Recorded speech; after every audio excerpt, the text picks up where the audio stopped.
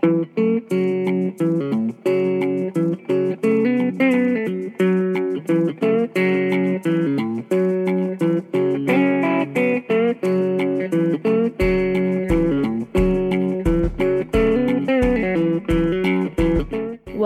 to Toasted Sister. This is a podcast extra.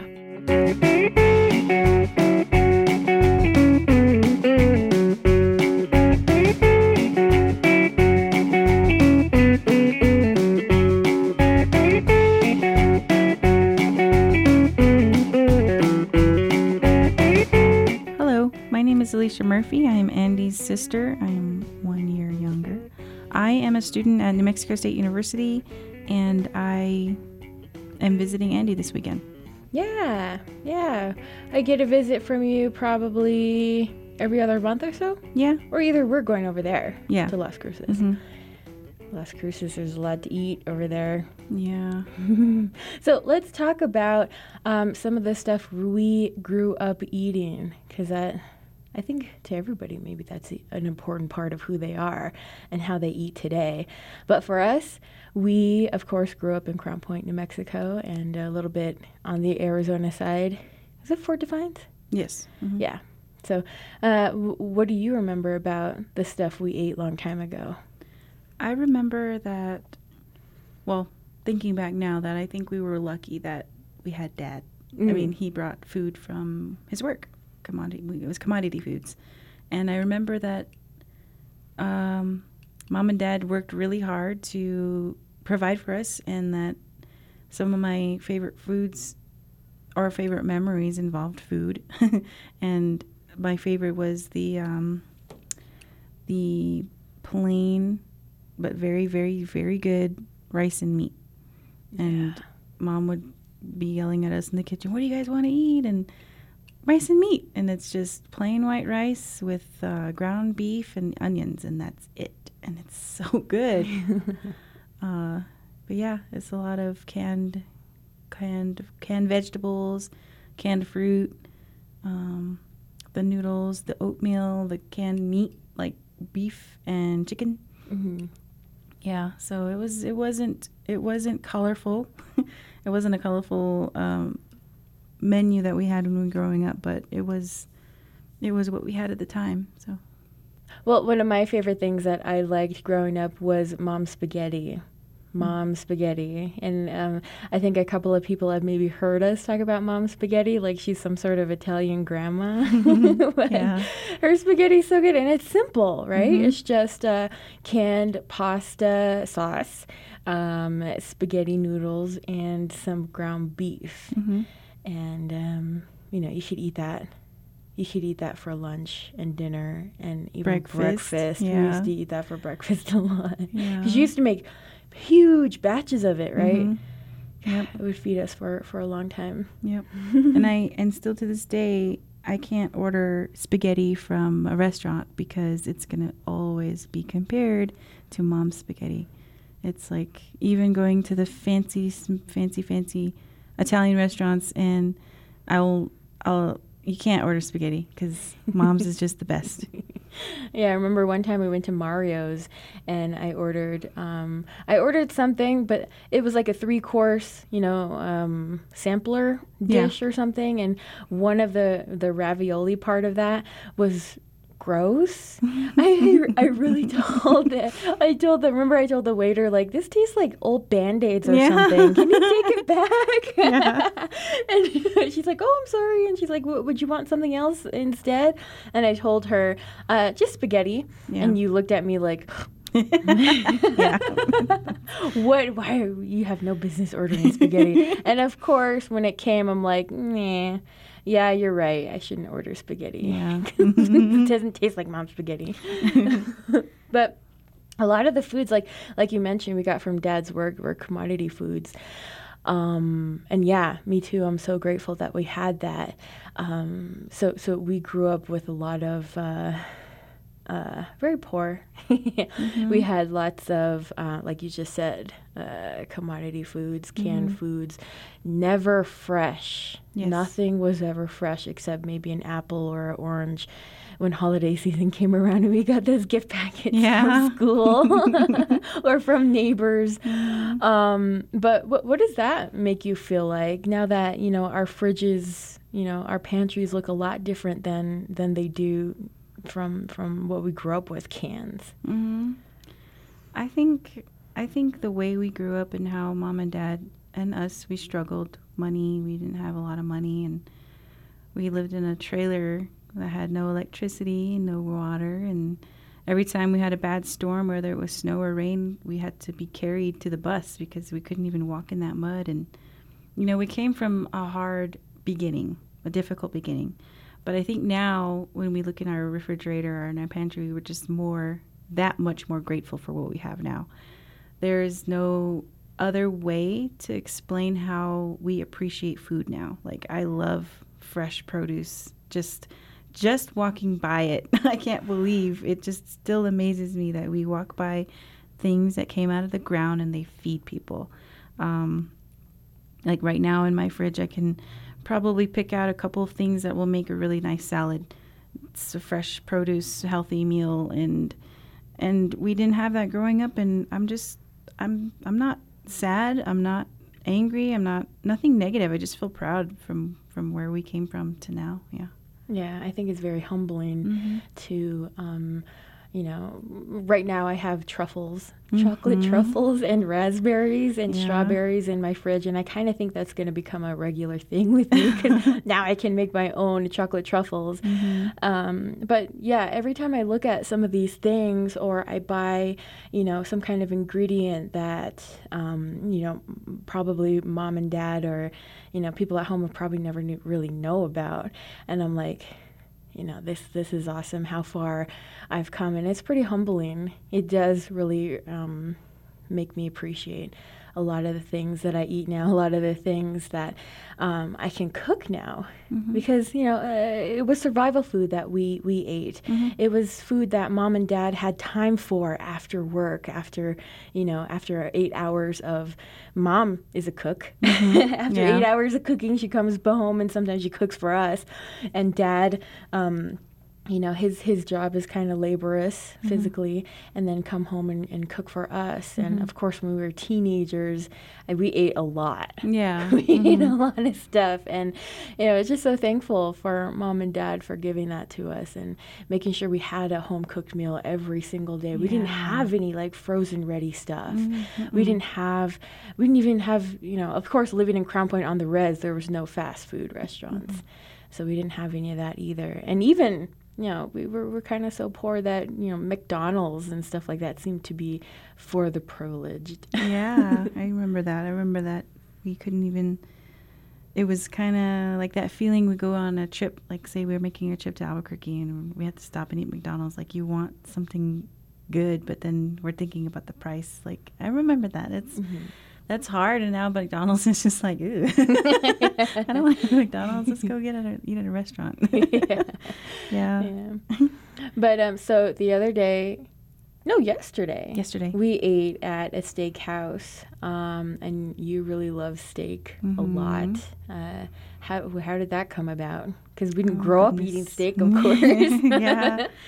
Oh my, I don't know how it started, but I just love the goodness of a good steak. My favorite cut of steak is the bone-in ribeye because it has the flavor of, the bone and the fat come on the piece of meat, and then there's so much marbling in that cut that it's just, it's so good. So I can have that. I can eat that every day. And I don't know about how to cook it. I can't prepare a steak if my life depended on it because I've tried so many times and it just doesn't come out the way I like it. So I let the pros take care of that. So, but yeah, I like steak because it can go with anything. You can have it as the main course, or you can chop it up and have it in fajitas, and have something else with it, and just you can build around the steak any way you want. That's something that I like. But yeah, we didn't grow up on it. It is something that I feel like I have to earn. Yeah. Whether it's with grades or, I finished my lunch today. I'll have a steak. No, it's not a not an everyday thing, but it is a treat, and I love it. Yeah. Mm-hmm. One of my favorite fajitas that I ever had in my whole life was at that one airport. Was it in Texas? It was when we were coming back from Ireland. Yeah. Or were we going to Ireland? I forget, but it was in an airport. Yeah, it was an airport. It's Papacitos. Papacitos. Yeah. They have the really, really tasty fajita meat. Yeah, that was very surprising. And I think in that time I was in a really snobby state. Yeah. Where I was like, ooh, what is that? Yeah. What is that coming in a fast food bag? Yeah.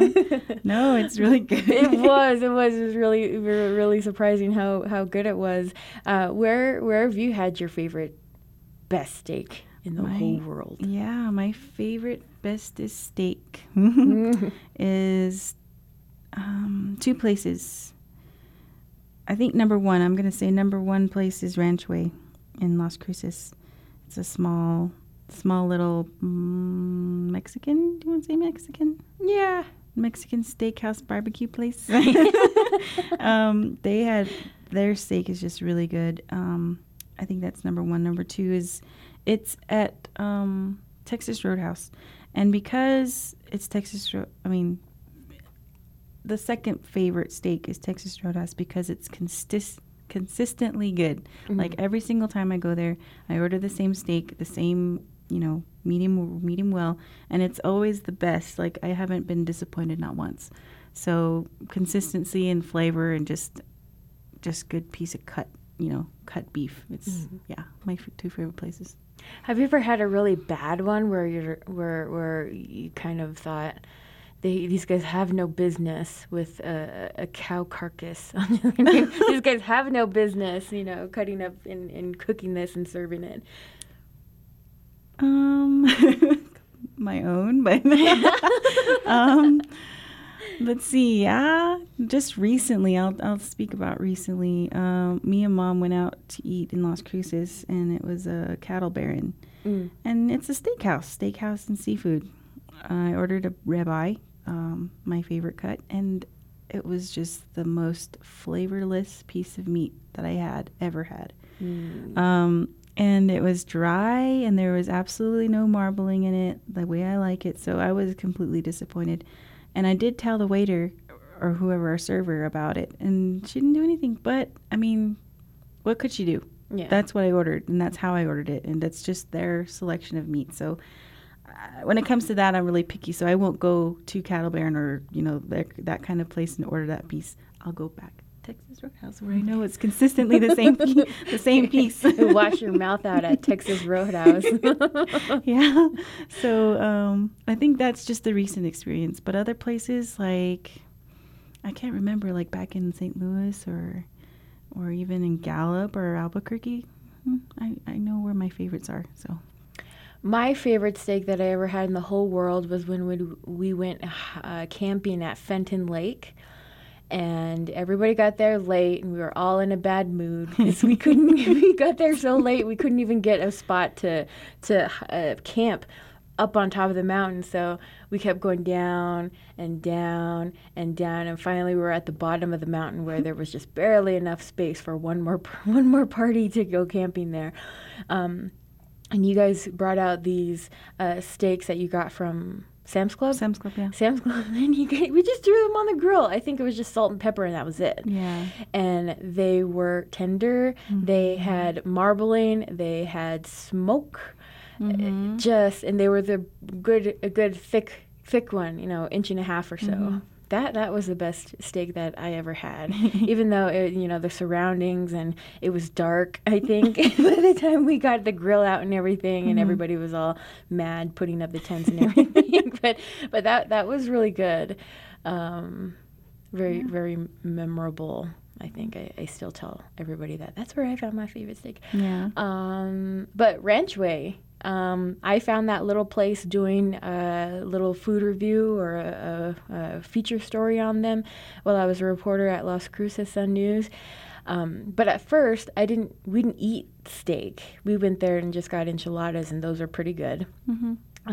But we eventually moved on to the steak, and you really, that's one, that's like my second favorite steak that I've ever had in my whole life was at Ranch Way. Yeah. And they pair them with some of the best beans, refried beans that I ever had in my whole life. And I'm pretty sure it's full of lard, lard or some kind of like pork drippings that they put in the beans. But man, those beans are so good, just about as good as a steak, maybe even more. That's my favorite too. Well, when we had your graduation dinner there, right? Yep. Yeah. Many years ago. Just kidding.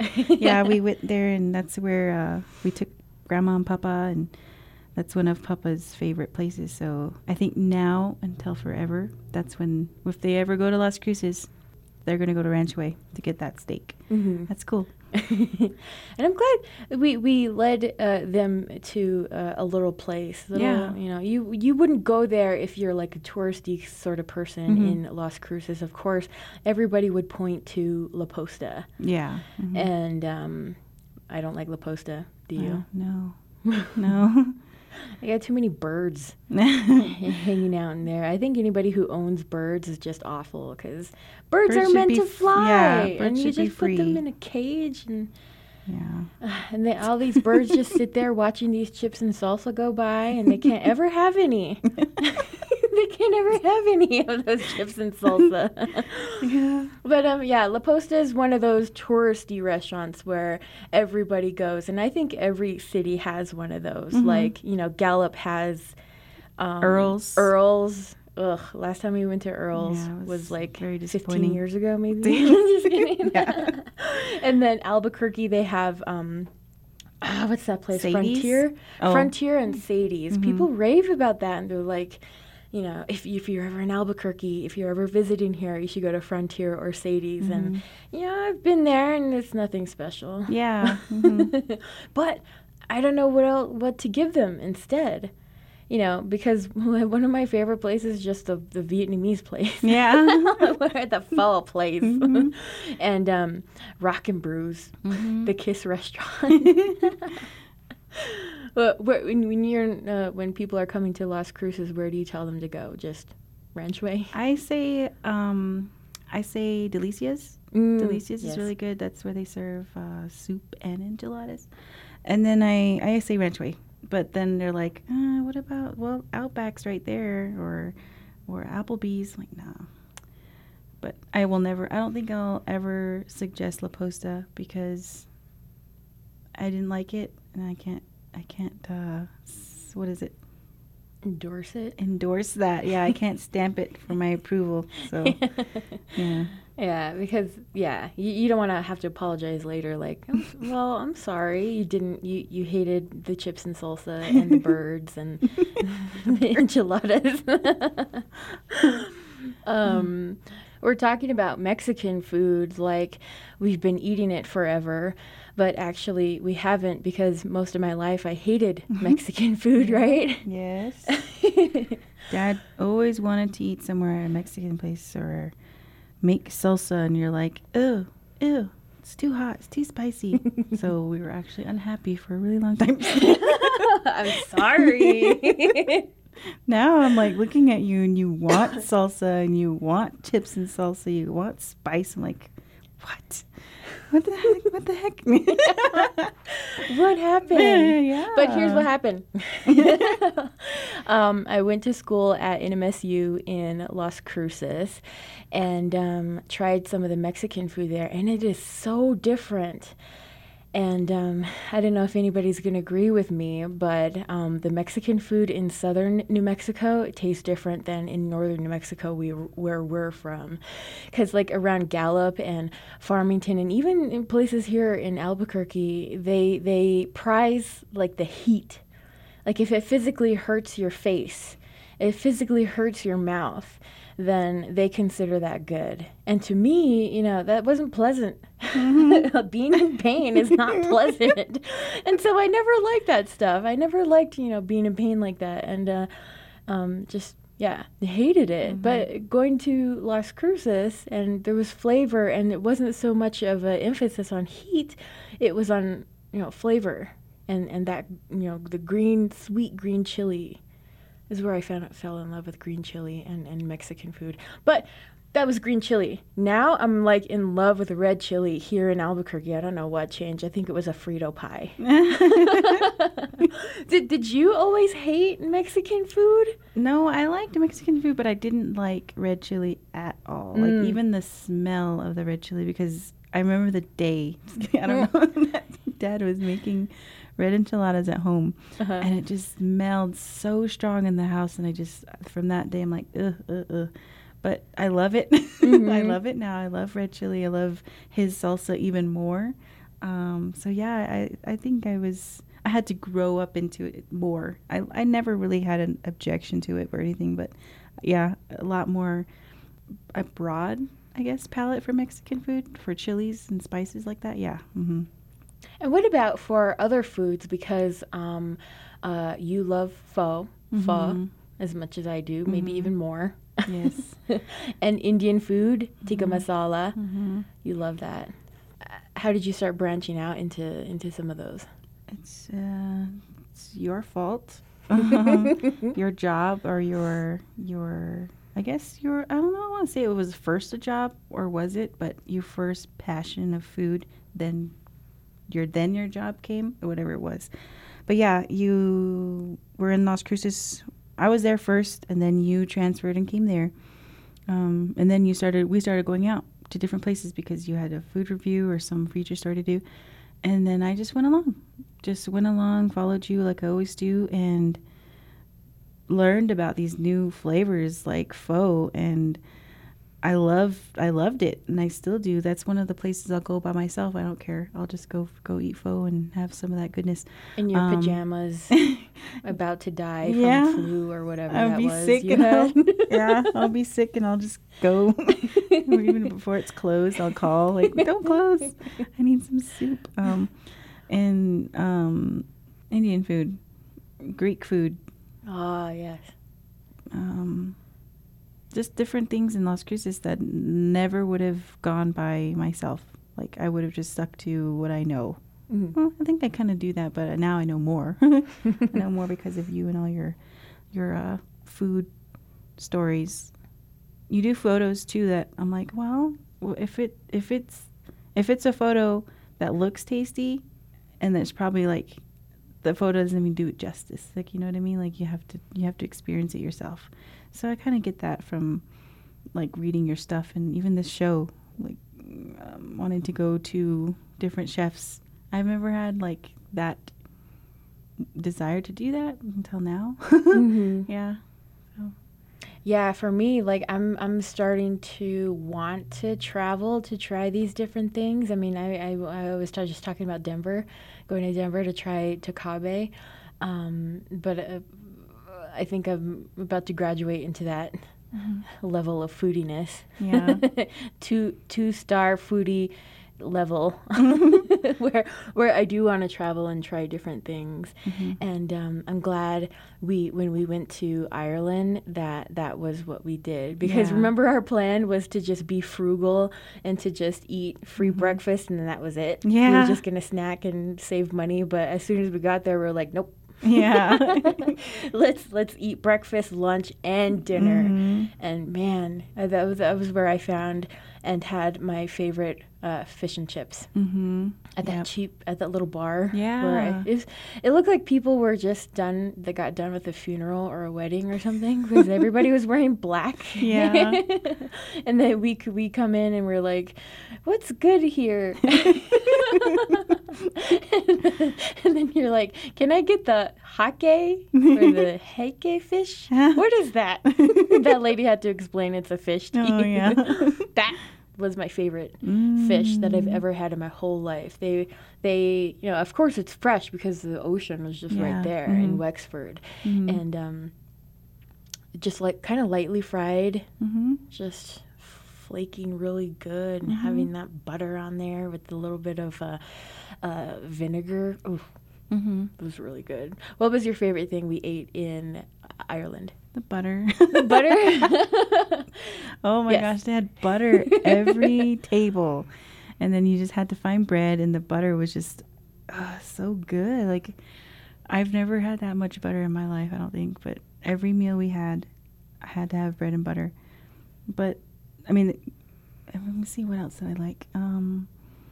I liked fish and chips too.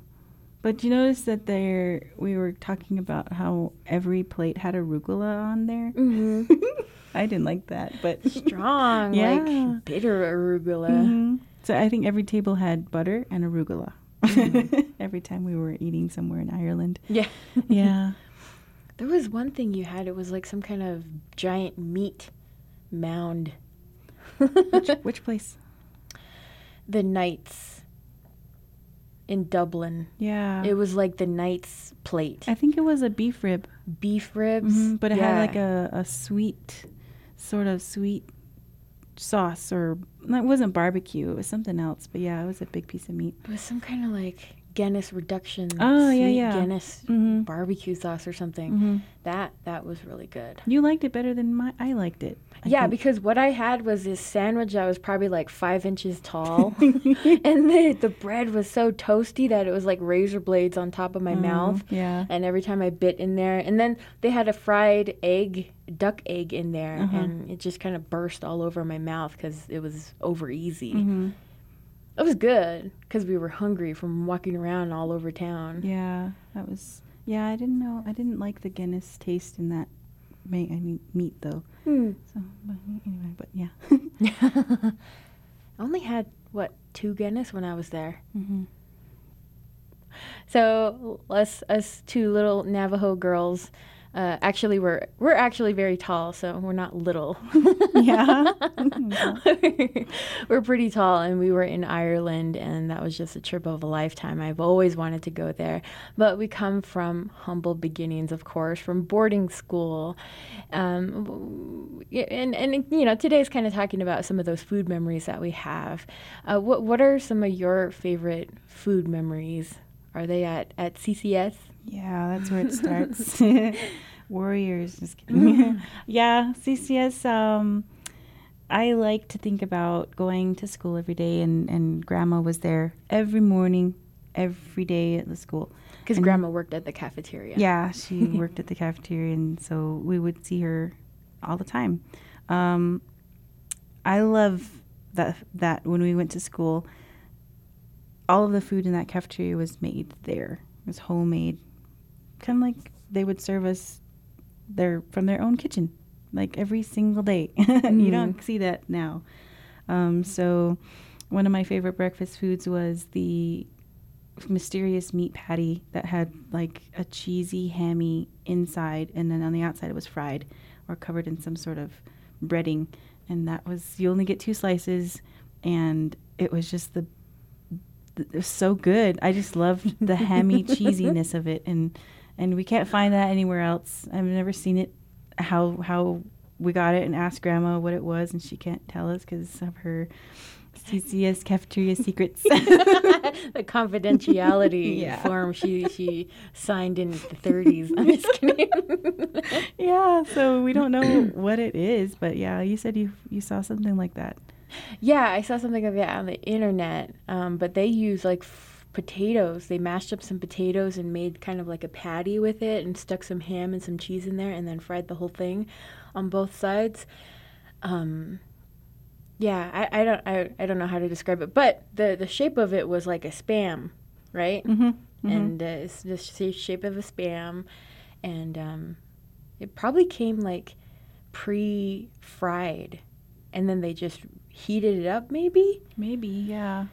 That's probably one of the very few things that came pre-made at school. And then there was the biscuits and gravy. Yeah. Or the cat food. The cat food.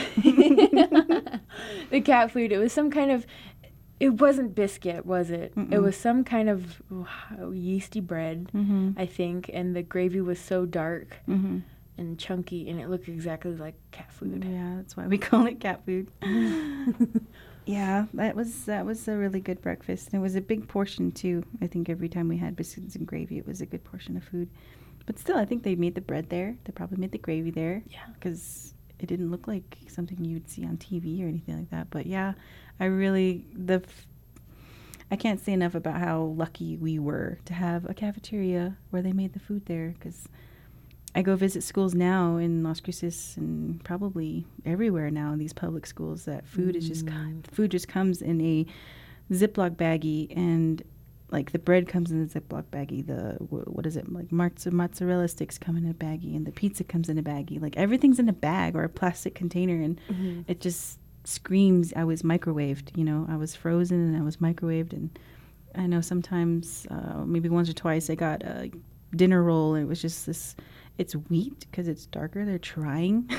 But then the center was frozen, or some part of it was still cold. So it's awful. I feel sorry for these kids, and I'm just so glad Grandma was there yelling at her workers. And they were at the students. Yeah, making sure we ate our food and ate our veggies and had milk every day. And these kids have frozen fruit juice. It's not good. Yeah. I mean, even at that age, like grade school age, I already had that sort of appreciation for food because Grandma was there, and we know how hard she works when she's there. She wakes up like at 2 or 3 in the morning to go to this school, open it up, start making yeast rolls. It forever smelled like yeast rolls or some kind of nice sweet yeasty bread in that cafeteria, mixed with like pine sol or bleach or something from all the cleaning products in back of the kitchen. But I understood why sometimes she would yell at students, sometimes that seems like what she was kind of known for, was telling students, hey, go back and eat your vegetables, go back and at least try your meatloaf or whatever. And we, of course, you didn't want to make her mad. And you just don't do that to your grandma. You listen to your grandma, you listen to your family member. And so we ate pretty much everything. I didn't eat the olives in the pizza though. I didn't eat the rice and raisins. Yeah, Grandma taught us that. I mean, that's important. Like she said, like what you said, was it made us appreciate a young little tiny kids walking around, and we she would wake up at 3:00 and it's dark, and she's the one putting food on our plates. We have to eat it. So I think that's a life lesson that we got very early on, every single day for 8 years. Kindergarten through 8th grade. I don't know how many years.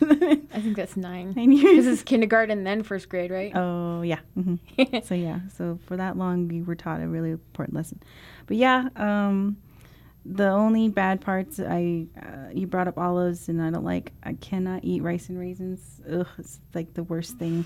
And I can't eat tartar sauce because of a bad experience at the CCS. So got some scars, but also got some lifelong good memories, good lessons. Yeah. Yeah. We had square pizzas. Yeah. Right. I think everybody kind of in public school or any school grew up with those square pizzas. Square pizzas with cheese in the crust. No, that was like the hottest new invention in like 1999. Ooh. And then the crusty cheese crust was in high school, I remember. And then I remember going to high school and just being so let down by the food there because, the dining room was so much bigger than the little kitchen. The kitchen was tiny. You could see the back of the kitchen from the cafeteria line. And that's when I thought, oh my gosh, is this what the rest of the world is like? Is this what public policy is? But being so let down by all these plastic things everywhere, plastic silverware, plastic trays, pizza where you can see the imprint from the machine that made it on the bottom of the pizza. It probably said like made in China or something, or like Milwaukee, Wisconsin, Hecho in Milwaukee on the bottom. But it was such a letdown going from that food to public school food in high school. Yep. But of course, it's nothing compared to what we eat now. Our food eating habits have changed a little bit. How have yours changed? I think that I just have a better appreciation for produce. I just love the idea that our food comes from the ground, and anybody who knows me probably heard me talk about how cool celery is. Especially Mom. Me and Mom can go on and on about how cool celery is, because it's this long green thing that comes out of the ground, and even when you buy it from a store, it still has some dirt on it. Like, ugh, wow! And then you wash it off and you eat it with like peanut butter or something, and it's just so crunchy. And that's a plant. Like, it's just, even now I'm like still so in awe about this vegetable that comes from the ground. But yeah, a lot of salad fixings are in my refrigerator right now, and that's not something we had long time ago. Fresh fruit, fresh vegetables were not easy to come by when we were, struggling to just get by day by day. Mm-hmm. And I like that I can, I have the means now and the know-how, to prepare something like that. And it comes from seeing it on TV, or, just working hard and learning how to just to appreciate it. I think that's bigger than anybody can think of, is just appreciating the food. I don't have a lot of time now, being a student again, to prepare like a full heap of food because of school and doing all kinds of errands in town. But yeah, I wish I had more time. Like you have time. You're cooking big, huge meals like every day. I see your posts. I see your photos. I'm like, darn, I just have the time. Sometimes can't even do laundry or, so I eat some frozen foods that are prepared just to keep me alive. Yeah. I do enjoy them, but I would enjoy a home cooked meal better. But yeah, so my habits are rushed, I believe, right now. That's the best way to describe it. Rushed. Yeah. Yeah. Yeah, and for me, how it's changed, of course, is the fresh stuff. We have lots of fresh stuff. I don't keep American cheese anymore, like commodity cheese. Oh. Is American cheese. Oh. You know that? It's just commodity cheese to me. I love it. It's American cheese? Yeah, no, I don't keep those anymore. I keep good butter, the Kerrygold butter now after we came back from Ireland. Yeah.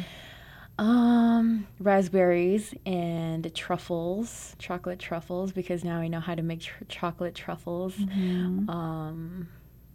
Yeah, my fridge looks different now from, when I was in college and then when we were growing up at home. Yeah. And, I think that sort of evolution comes from, of course, those experiences, eating out, learning different flavors, watching people cook, learning from the internet. Literally, like, that's where I learned how to cook, is from the internet and from America's Test Kitchen. Mm-hmm. Yeah. I'm going to plug that in there because it's true. Mm-hmm. I just got a bread book this weekend. Yeah, I saw it. From America's Test Kitchen, and I'm going to get started on that after this. Mm-hmm. And it's also just, having more income, having more money, because, of course, poverty, to now where, I can afford to have raspberries and chocolate truffles in the fridge. And, I hope I'm not talking from a place of privilege, because I know what it's like not having that stuff. And I hope I'm not, ever being too snobby. But I realize sometimes I am. I can attest to that. I notice sometimes I am, but that's just like restaurant, cultures where my snobbiness comes out. But cooking in your home, if you have the means, then, it turns into this whole different experience, I think, than just getting by to survive. Mm-hmm. Yeah. I mean, when I'm doing that now, like I'm so busy with classes and I'm working part-time, two different jobs, but I do work part-time, and I have a full schedule coming up, and I am just like eating to survive. I'm waiting for that time where I can make a chunk of this time or day to meal prep, but have an actual like full-on meal. Like, I can't have that. I can't, but I need to do that. Better planning, better grocery shopping and stuff like that. So I'm excited to do that because you can do it. Yeah. Yeah. But I just thought of something. Okay. I know something that I love, and it's comforting, and it's like tasty, and it's very homey that you don't like. Dad makes it. Goulash. Yes. Really? Yeah. Oh. It's so good. And that's like the poor man's food. It's everything put into a soup, and it's good, and you don't like it. You're very snobby about it. So I'm going to say it's very good. And that's something I also made in St. Louis when I was away for school. So back to food memories, like that food, and like cooking the meat and rice. When I was away in St. Louis for school, it was just so far from home. Everything's different. I'm basically living by myself in this city where people have absolutely no idea what being Navajo is or being Native American is, and I was confronted with just having to represent me, but like in everybody else's eyes, I was the representative of Native Americans all over the world. And there's just a lot of pressure that I didn't even ask for, but you know, being in that place, you're kind of just forced to explain everything every single day. Anyway, but it was hard to be in St. Louis, and food like what we grew up on, I would have when I moved there. Dad and Mom made sure I had like vegetables and cheese and some canned fruit and you know, some of those things that we grew up on. And when I felt homesick, I would just make that meal that Mom made us after school, you know, rice and meat or tuna casserole or spaghetti and then goulash. And I had all those ingredients. So the smell of it, the way my apartment smelled preparing this stuff, even seeing my own hands cut and open cans or, you know, put the pans together and make this meal, it was just this emotional reaction that made me feel like it wasn't so bad being so far from home. That connection and that memory of all the senses working together just had this power of being home, even if I was 1,000 miles away, you know, and I can't just drive across the road or, you know, and visit. But that goulash is powerful, powerful stuff. Yeah, comfort food, a real comfort food. I don't know what is a comfort food to me. I think it is that, you know, that I still make whenever I make just plain white rice. Just plain white rice. But now I don't even keep plain white rice in the pantry. I have like, you know, basmati rice and wild rice and brown rice, and I think I even have like some Japanese sticky rice, those shorter grains one. Yeah, I don't know, but yeah, that smell of just rice, and you know, you don't even rinse it or anything. You just let all that starch sit around in the pan, and you let it get. You let it cook, and then it gets a little bit mushy, and then you put just butter in it. Yeah, butter and salt. That is a comfort food to me. That brings back memories of Mom making the same kind of rice. But she always paired it with like fried chicken, or Dad paired it with you know, pork chops, or something like that. Whoa! I think that means the lightning round has started. Okay. So I have, let me ask you a question, then you can ask me one. Okay. It'll just be kind of like short answers. Okay. Okay. When's the most snobbiest you've been in a restaurant? Okay, I think, and I know it was just recently, so I ordered a steak, and it was, you guys were all there, the whole family was there, and the first time they brought it out, it wasn't the way I wanted it, like it wasn't cooked, like there's too much pink or whatever. So he took it back, and he brought it out, and then it was like probably too done or something, and it was like all black or something. They grilled it twice, you know how it is. And so I didn't like it. And I looked at the guy and I looked at you and I'm like, this isn't what I want. I'm so picky with my steak. Yeah. So I told him, I don't want this. Can I order something else? And that's a lot of work, for not just only him, but the cooks in the back and the restaurant was full and your order. So I think that was like, I was really debating, should I be snobby and get what I want, or should I just let it go and not like what I'm eating, but so I chose, give me something else. Yeah, I think I gave you a look like, are you serious? Yeah. Are you going to be like that? Yeah. And I think you even said like, this isn't how I wanted it. You had sort of maybe a tone, I think that second time. It's when that came out. It's a steak. Can I just get something else? What's your name, Michael? No. Okay. Okay. Oh, okay. So what is one food or one plate that made you like just so disgusted and you were gagging, or maybe even like, you're just so disgusted with it? And I threw up? Maybe, yeah. Oh my goodness. Well, I gotta say, I have a stomach like a dog. Just kidding.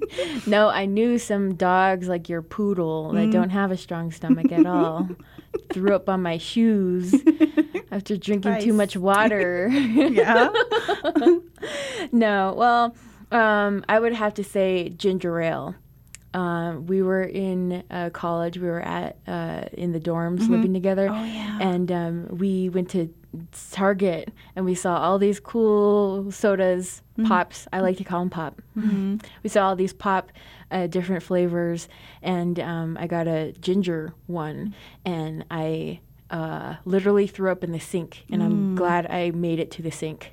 It was just like... probably some kind of spice, like pumpkin spice, but it was all the wrong kind of combination of pumpkin fall spices with just extremely gingery taste. And then it had bubbles all over the place. And I couldn't even swallow that down. It just gag reflexes, and I puked in the sink. It wasn't that much puke because we were like starving or something. It was before dinner time or something, but that made me puke in the sink. Yeah. Okay. So chicken is one of the trickiest things to cook. Have you ever made a chicken mistake? Yes, I have. It's embarrassing. I love chicken. I've now passed all that. I'm good with baking chicken, cooking chicken. But this time, I cooked some chicken, and I know it was a big giant piece, and so I'm gonna put it in the oven for an hour and a half, whatever. And it came out, and it was still not cooked because you check the temperature, and it was still not cooked. So, but we were hungry. We were really trying to eat fast because we needed to go somewhere. So we got the chicken and we put it on the skillet, and we were trying to grill it to finish it off, to finish off these pieces of chicken. And then I checked the temperature, and it still didn't reach, 180 or 160, whatever. And then so I had to put it in the microwave. And so we finished it off in the microwave and we ate it. Gee. Oven, stove, microwave. So that was once, and I'm not proud, but we had chicken, so. Okay, my turn. Tell me about the fish soup. Oh my gosh. The fish head soup is what that's called. Okay, I think I saw something online or some kind of cool cooking video, but it had all the ingredients there. And no, it was La Placita? La Playita. Oh, yeah. Yeah, that little, oh my God, that was our favorite restaurant in the whole world with the best Mexican seafood there. And they had a fish soup. Yeah. And it was just pretty plain. It just had a little bit of rice in there, just nice pieces of fish, and, that was it. But I had to go online and find this tortilla fish head soup. And so we went to Pro's Ranch, the Mexican grocery store, and we asked them for some fish heads, and the guy's like, "Ooh, okay." And he gave us some fish heads, and right away I'm like, I don't know if I can make this soup because I don't even want to touch these dirty fish heads. Yeah. And so he just gave it to us in like a doggy bag with, it was like 50 cents for like 5 fish heads. I remember now. And I took them home, and I put all the ingredients there, a couple of vegetables, some like corn tortillas in there, and then it called for like a bottle of beer, like a strong stout, like a brown beer, and then you put the fish heads in there, and we boiled it for the amount of time, like 2 hours or so, and then we served it, and these dirty, ugly fish heads were looking at us in this pile of mushy because the corn tortillas just dissolved and made this bowl of soup just into this big old mushy thing. And my first bite had like a fish cheek in it. Like the scale, like the gills or whatever, the scale was like a piece of glass, piece of plastic or a piece of glass, and that's what the whole soup was full of, because these fish still had the little scales on their cheeks and on their head and everything.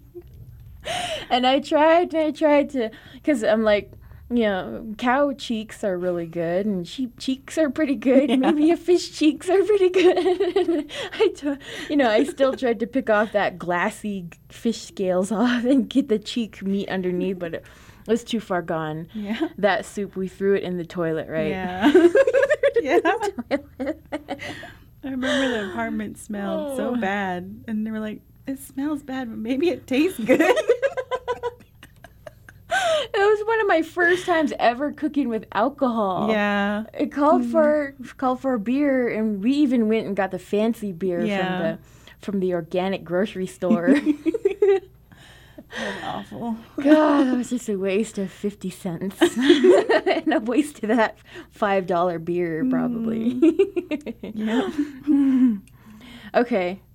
Well, I don't really have any other questions, but I want to ask you, what made you throw up? Goodness. To this day, I'm still scarred with nightmares. But I forget what grade I was in. Maybe like third, fourth grade. I know it was before one of my favorite teachers, so it was before 5th grade. Mm-hmm. For lunchtime, they served fresh cut bell peppers, the green bell peppers with some ranch poured on top. Bell peppers, carrots, whatever. It was all mixed, and then they poured ranch on top of it. And so I ate it, because you eat everything when Grandma's watching. So I ate it, and I know I was forcing myself like to swallow it, and then try to just get it down and keep it down. And then I went to class. You go right back to class after lunch, and I just lost my cookies all over the classroom floor. I know I was like holding it in, sitting in my desk with my 2 friends. And one of them was Derek, and the other one was some other boy, I forget his name. But I was like about to cry because I knew it was coming up, and they were just looking at me all scared, like, "What's going on with you?" And I was like so small, just going there. And I told the teacher, "Can I go to the bathroom?" And she says, "Go." And then before I even took a step, I just lost it. All on the floor, and I started crying. You said before 5th grade? Yeah. Mm-hmm. And then I don't remember anything after that. I think she just told me to sit down. She didn't even let me go to the bathroom or anything. She just told me to sit down, and my friends are just looking at me like, "Ooh." But I know I hated the taste of green bell peppers, and I still do. But I'll eat them. Like, I'm not like gonna throw up anytime, but I mean, that was just the one time I couldn't hold it in. I tried so hard. All right, guys, we're all out of stories here. The next episode of Toasted Sister is a full 30-minute one, and I don't know who I'm gonna feature, but you can catch Toasted Sister on SoundCloud, Stitcher Podcast app, iTunes, and Podcast Addict.